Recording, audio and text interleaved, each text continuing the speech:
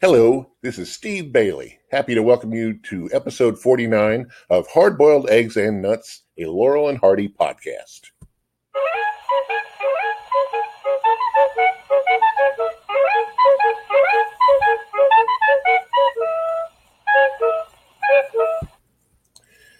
All right, today I thought I would discuss their 1930 early talkie, Below Zero.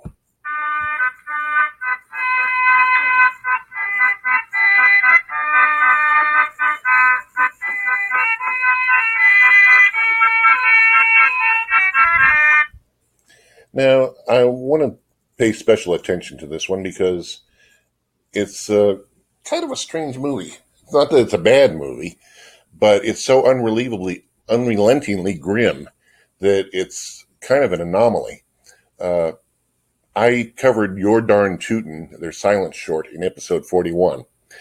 Randy Skredvet, the wonderful Laurel and Hardy biographer to whom I often refer, said that he felt that movie was a perfect statement of Stan and Ollie's friendship. That when everything else is stripped away, Stan and Ollie still have and only have each other. Well, that's sort of the comedy version of that. This is Below Zero, I would say, is a tragic comedy version of that.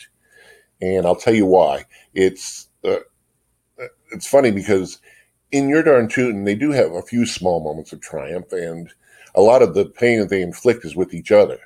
In other words, Stan and Ollie versus Ollie versus Stan, that kind of thing. In Below Zero, it's almost as though the fates are just completely dumping on them.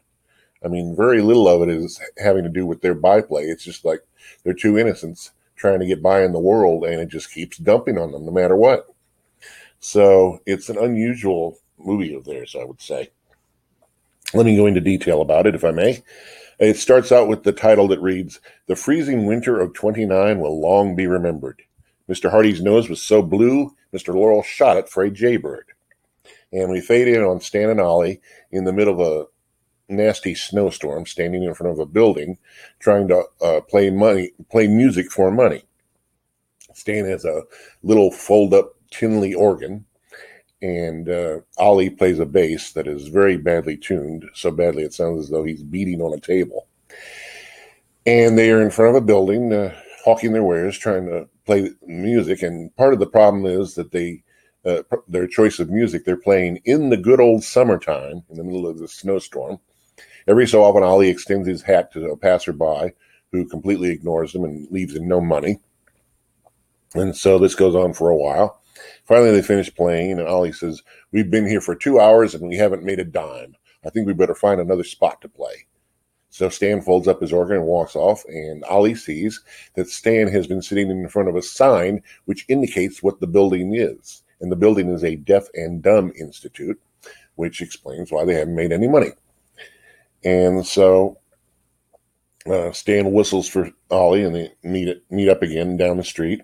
They start to play, and then on the second floor of the building where they are playing, a window opens up, and a woman yells out, "Oh, Mr. Whiteman," which you may or may not know is a reference to Paul Whiteman, a very famous jazz musician of that time.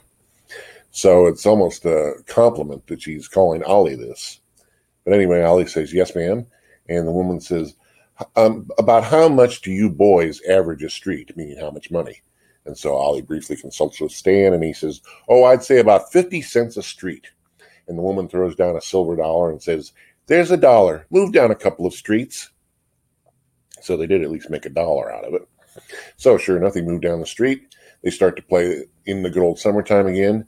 And then catty corner from them down the street is Charlie Hall. And all Laurel and Hardy aficionados know that when you see Charlie Hall in the movie, it's not going to be a pleasant experience. So Ollie finishes up his chorus of In the Good Old Summertime just in time to get smashed in the face by a snowball from Charlie.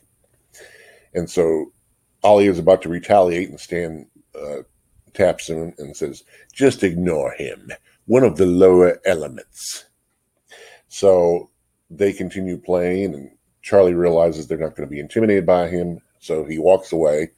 Ollie thinks he's done with him, and he laughs derisively and laughing at Stan like, "Ha, I guess we showed him." And next thing you know, a second snowball hits Ollie in the face.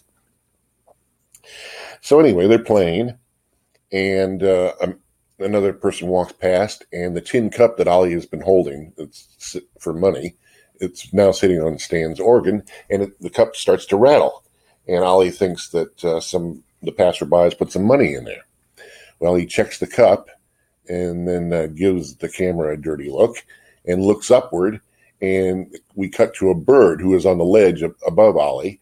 And the implication is that the bird decided to drop a little present into the cup. So Stan looks in the cup, and sure enough, there is a present, but it's more benign than we think it is. It's an egg that the bird laid. So Stan is annoyed that the bird tricked them like that. He picks up a snowball and tries to hit the bird with it. Well, the bird flies off, but then the man behind the window of the window ledge opens the window and gets the snowball smacked in the face. So the man tries to retaliate. He thinks he aims at Stan, tries to hit him. Instead, the snowball goes into the bucket of a woman who is down the way heading for her home. And the woman happens to be Blanche Payson. And like Charlie Hall, if you know anything about Blanche Payson, you know it's not going to be a good confrontation. So the man at the window quickly realizes what's up and closes the window. Meanwhile, this woman got a nasty snowball in the middle of her bucket of clear water, and she's not happy about it. She sees Stan and Ollie and immediately jumps to the wrong conclusion.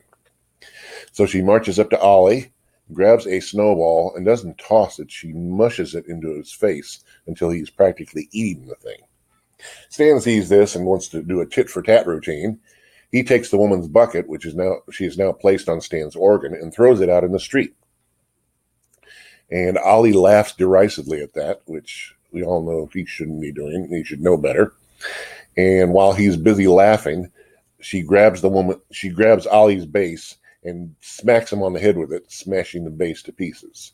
Then she glares at Stan, and Stan starts to grimace because he knows what's coming. He tries to grab the organ and fold it up, but she will have none of it. She grabs the organ, throws it out in the street where it is run over by a passing car. Now that she's established her revenge, Blanche Payson marches off. So here are Stan and Ollie left with not even their meager means of subsistence, trying to figure out what to do. Stan happens to look down the street, and he sees that somebody has dropped a wallet in the street. He quietly points this out to Ollie, and they sidle up to it, check out the wallet, see there's a lot of money in it, and think they've got it good. Until they look behind them, and they see a vagrant who also has noticed the wallet. And the vagrant looks like he's ready to do them some justice. So the boys quietly walk away, trying to be nonchalant about it. But the pace gets faster with both the vagrant and with Stan and Ollie. They run behind a corner, and next thing you know, you hear glass smashing. It turns out that Stan and Ollie have run into a business window, as well as running into a cop who was standing by the window. Everybody picks themselves up. The cop says, "What's the big idea?" And Stan points to the vagrant, saying, "He was trying to rob us." So the cop starts to give chase to the vagrant, who runs off quickly. And the cop says, "You've got to be careful in this neighborhood. These people will cut your throat for a dime." And so Ollie gratefully thanks the cop for having helped them. And he says, "I only wish there was something we could do to repay you." And Stan says, "I'm hungry. Why don't we get something to eat before we get our throats cut?" And Ollie says, "A splendid idea. Perhaps the Mr. Policeman would like to join us." And the cop says, "Oh, don't mind if I do," because apparently he saved these 2 lives, and now his stint for the day is up, and he can do whatever he wants. So he says, "I know a nice little place," and he leads the way, and they go off to the restaurant. Next, we see the cops, Stan and Ollie, seated at in the restaurant, getting ready to place their order, and a big burly waiter named Pete, who is played by Tiny Sanford, comes up to them, and dare I say it again, if you know anything about Tiny Sanford, you know that something is coming. At first, Pete is very benign. He takes their order, and Ollie finishes his order by saying, "I'd like to have a demitasse." And Pete walks away, and he says, Ollie has been calling him garçon, a formality that is probably lost on Mr. Pete. But anyway, Pete goes away after Ollie orders his demitasse, and then Stan says, "Oh, garçon." Pete says, "Yes, sir." And Stan says, "I'd like a demitasse too, but I'd like it in a big cup." And Ollie does his usual routine. He says, "A big cup? Where were you brung up?"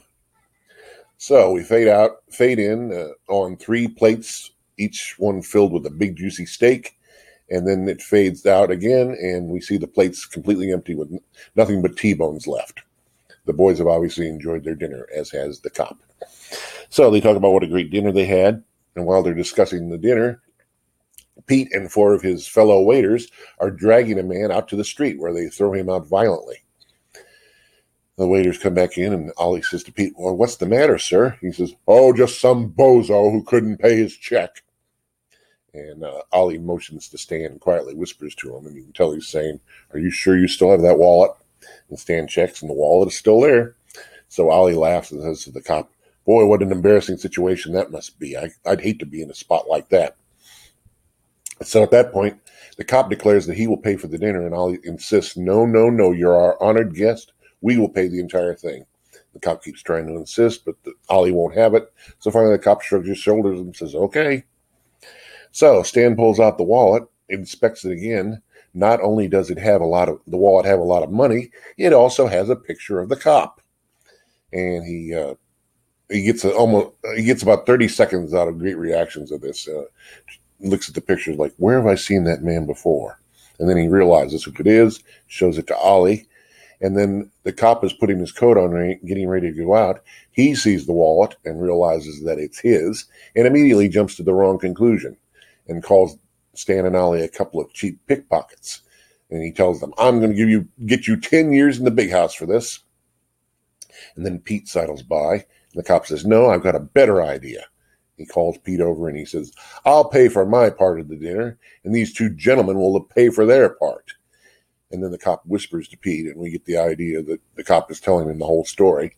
And Ollie and Stan go into panic mode, and Ollie says to Stan, "Don't you have any money?" Stan pulls out his wallet and unfolds it until it's finally hanging down on the ground, but no money in it. So Stan throws up the wallet and it's like, "I guess we've had it now." And so Pete yells out, "2 for the morgue!" And all the lights go out and the customers go crazy, and you're thinking, why didn't they make this much of a fuss about the one guy they just threw out? The lights didn't have to go out before. But in any case, the waiters drag an unconscious Stan and Ollie out to the street. They throw Ollie out in the street, and Pete has Stan over his shoulder. He sees a barrel by the exit that they just came out of. Opens up the barrel. It's frozen over with ice. He knocks holes into the ice and then throws Stan into the freezing water and goes back into the restaurant. Ollie comes to, barely avoids getting hit by a car, and then yells out for Stan. First very quietly and then very loudly. He calls for Stan a total of 5 times and comes to realize that he doesn't see Stan anywhere, and he fears the worst for him. And it's a quiet and short moment, but it's a tribute to Oliver Hardy's acting that he actually plays it very straight. It's obvious he's very concerned about Stan. And he jumps to his own conclusion. He thinks Stan is still in the restaurant getting beaten up. So he grabs a nearby brick, runs to the exit that has been locked up, and starts pounding on the door. Then he hears some sloshing inside the bucket nearby, opens up the lid and sees Stan. And Ollie says, "What happened?" Stan says, "They threw me into this bucket of water." He looks at it and he says, "Bucket of water? Where's the water?" And Stan says, "I drank it." And so there we are, treated to one of Stan Laurel's patented freak endings. Ollie tips the bucket over and pulls Stan out. And thanks to a not very convincing balloon under Stan's shirt, we are given the impression that Stan really did drink all the water. The best gag out of that is that Stan starts to hop around, and then he whispers to Ollie quietly, and they both go into panic mode, indicating that Stan has probably told him that he needs a place to pee, and he needs it fast. And with that, the movie fades out. Now, I am normally not a fan of Stan Laurel's freak endings because they kind of throw you out of the movie. Here you get involved with these 2 guys who seem very lifelike, and then some crazy physical thing that could never happen happens, and we're supposed to laugh. But in this case, the freak ending is almost a relief after the unrelenting grimness that preceded it. So I recommend this movie with reservations. As I say, it's not at all a bad movie. Very well thought out, very funny in spots. It's just that if you're expecting an out-and-out comedy, be prepared for a little more gravitas than is usual in a Laurel and Hardy comedy. So that's all I have to say about that. Let me finish up with my usual blatant plugs. For the last 18 years, I have run a Laurel and Hardy website, complete with reviews of their movies, reviews of some of their biographies, interviews with some of their biographers, and tons of Laurel and Hardy related stuff that I've accumulated over the years. You can look for the website at the URL leaveemlaughing.moviefever.com. That's leaveemlaughing.moviefever.com. Also, I have a Facebook page that corresponds to the podcast. If you'd like to look for it, look in Facebook under the same name, Hard Boiled Eggs and Nuts - a Laurel and Hardy podcast. On the cover photo of this Facebook page, you can find the URL for the podcast website, as well as URLs for the many venues where you can find this podcast to listen to it, including iTunes, Google Play Music, and most of all, Anchor, the parent website that sponsors this podcast. Finally, I have an email address because I love feedback. I love to know that somebody is listening to my creaky voice. So if you have anything to say about this podcast, be it negative or positive, please feel free to email me at hardboiledeggsandnuts@outlook.com. If you are listening to this podcast for the first time, welcome. I invite you to hit the subscribe button and also to listen to the previous 48 episodes that I have recorded. And if you are listening through this through iTunes, please leave a written review and or a star rating. It really helps. In any case, I'm glad you could come aboard for this episode. I hope we can continue to have touch with each other. And until next time, this is Steve Bailey saying goodbye.